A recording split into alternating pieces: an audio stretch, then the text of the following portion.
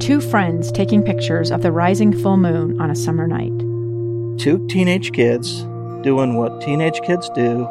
When a stranger with a gun and a death wish changed everything. It was violent, it was senseless, and I will never understand it, I will never accept it. I'm Amy Donaldson, and unfortunately, we're all too familiar with stories about how violence shatters lives. But what we rarely see is how they are rebuilt. In a new podcast, The Letter, we relive tragedy, but only so we can hear the rest of the story. The struggle to reclaim lives, the realities of grief, and the possibilities of forgiveness. I believe in miracles. Sometimes I thought, there are no miracles. Yeah, there are, and this is a big one. Follow The Letter at theletterpodcast.com or wherever you get your podcasts. Inside Sources. Where KSL offers Utah deeper insights on the news. Host Boyd Matheson divides rage from reason and elevates the conversation on issues crucial to our community. On KSL News Radio 102.7 FM and 1160 AM. Well, you can have a great product or service or even a great vision for the country. But if you don't have a communication strategy that is equal to your product or service or vision strategy, then the tumbleweeds just keep rolling on by. And as we move into the fall election, of course, many have described this as a tough environment for Democrats. But there's one candidate who's reaching voters in a big way and communicating in a way that might offer a blueprint for how the left can share their ideas with the rest of America. Helping us break all of that down, Ben Burgess, a columnist for Jacobin and an adjunct philosophy professor at Morehouse College. He's also the host of the YouTube show and podcast, Give Them an Argument. He joins us on the line. And Ben, you had a great piece on John Fetterman. And what is it about him that is clicking and working as it comes to communicating to people in his Senate race? Thank you, Boyd. Thank you for having me. I think that, looking at Fetterman, since he's somebody who, is on the left of the Democratic Party, I think it would be fair to say I don't love his position on every single issue. I have my criticism good to get into. But, he's somebody who endorsed Bernie Sanders in 2016. He does videos saying things like he thinks that health care is a right. And it seems to me that he's doing a lot of things right that a lot of people with similar positions really aren't, right? I mean, when I compare what he's doing to, what like a lot of the people in the squad in Congress, for example, do, it seems like he's really putting the emphasis on kind of bread and butter issues that impact people's material well-being, really stayed away from certain kinds of like culture war posturing that I see way too many people doing. And when he does talk about hot-button social issues, gay or trans rights, for example, it seems to me that he does it in a way that isn't really jargony, isn't really laden with language that sounds academic or sounds like it was dreamed up in a human resources department, but is more the way that just an ordinary person might explain it to a friend that they disagreed with. Yeah, and I want to dig into that just a little bit more, especially this comparison between some of the messaging coming out of whether it's Bernie Sanders or whether it's the squad, who have very different communication strategies that, again, sometimes work and sometimes rub a whole lot of folks the wrong way. Here's a guy that often shows up in a hoodie, but talks in a way. I love the way you described it. He talks and explains things in a way you'd explain it to your friend. Why is it that that's working, and what's the model there?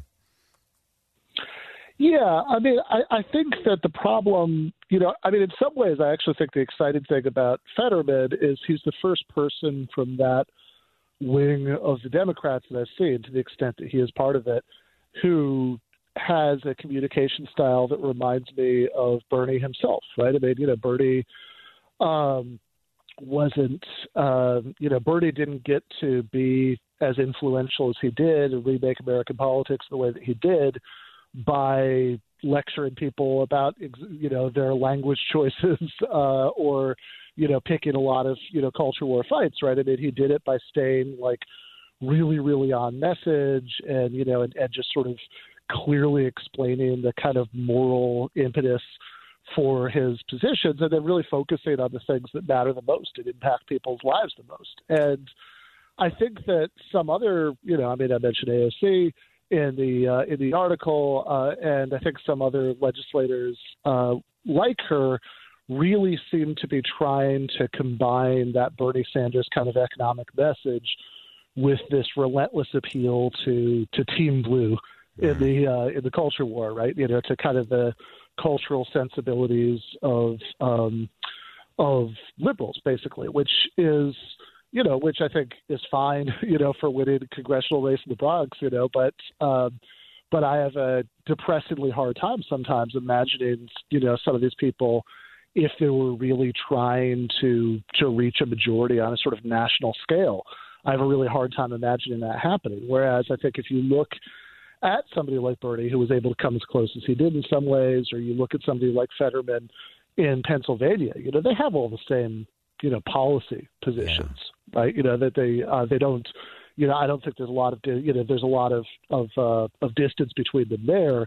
But I think that the way that they explain it, so it doesn't sound like you're lecturing people, it doesn't sound like you're trying to score points, and sort of show that you're part of the right team on this stuff. You're just sort of trying to earnestly say, well, here's why I think that we should protect this or that right. And now let's get back to talking about healthcare.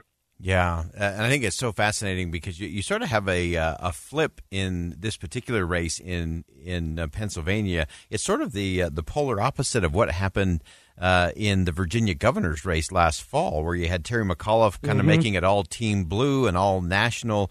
You had Glenn Youngkin, who kind of had his own version of populism, going at just the issues, the bread and butter issues.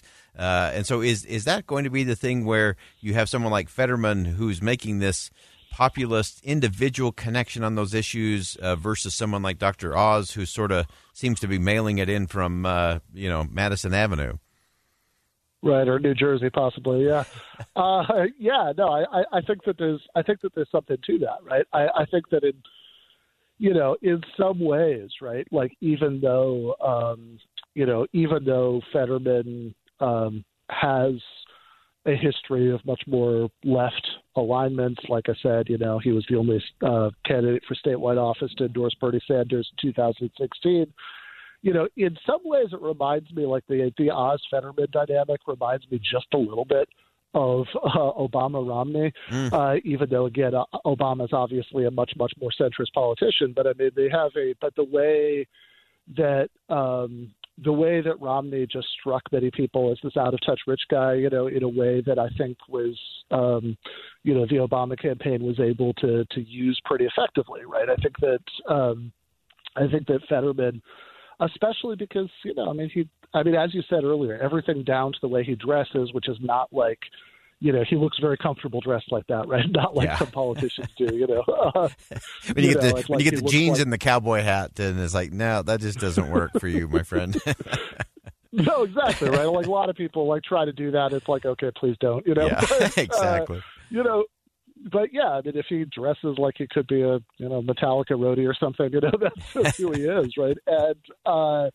And I think that that makes him, and he has a very plain style of speaking, and I think all of that makes him a pretty good messenger for saying that somebody like Dr. Oz, who's this wealthy celebrity who has mansions all over the country and world, who didn't even claim Pennsylvania as his primary residence, recently, saying, look, how much does this guy really understand what ordinary people are going through right now with, gas prices and food prices and pharmaceuticals and all of this stuff? Let's really focus on this.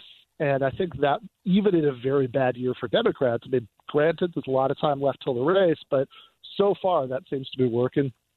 Yeah, Ben Burgess, columnist for Jacobin and an adjunct philosophy professor at Morehouse College. A great writer. Ben, thanks so much for joining us today. Great stuff. Yeah, thank you so much for having me. All right.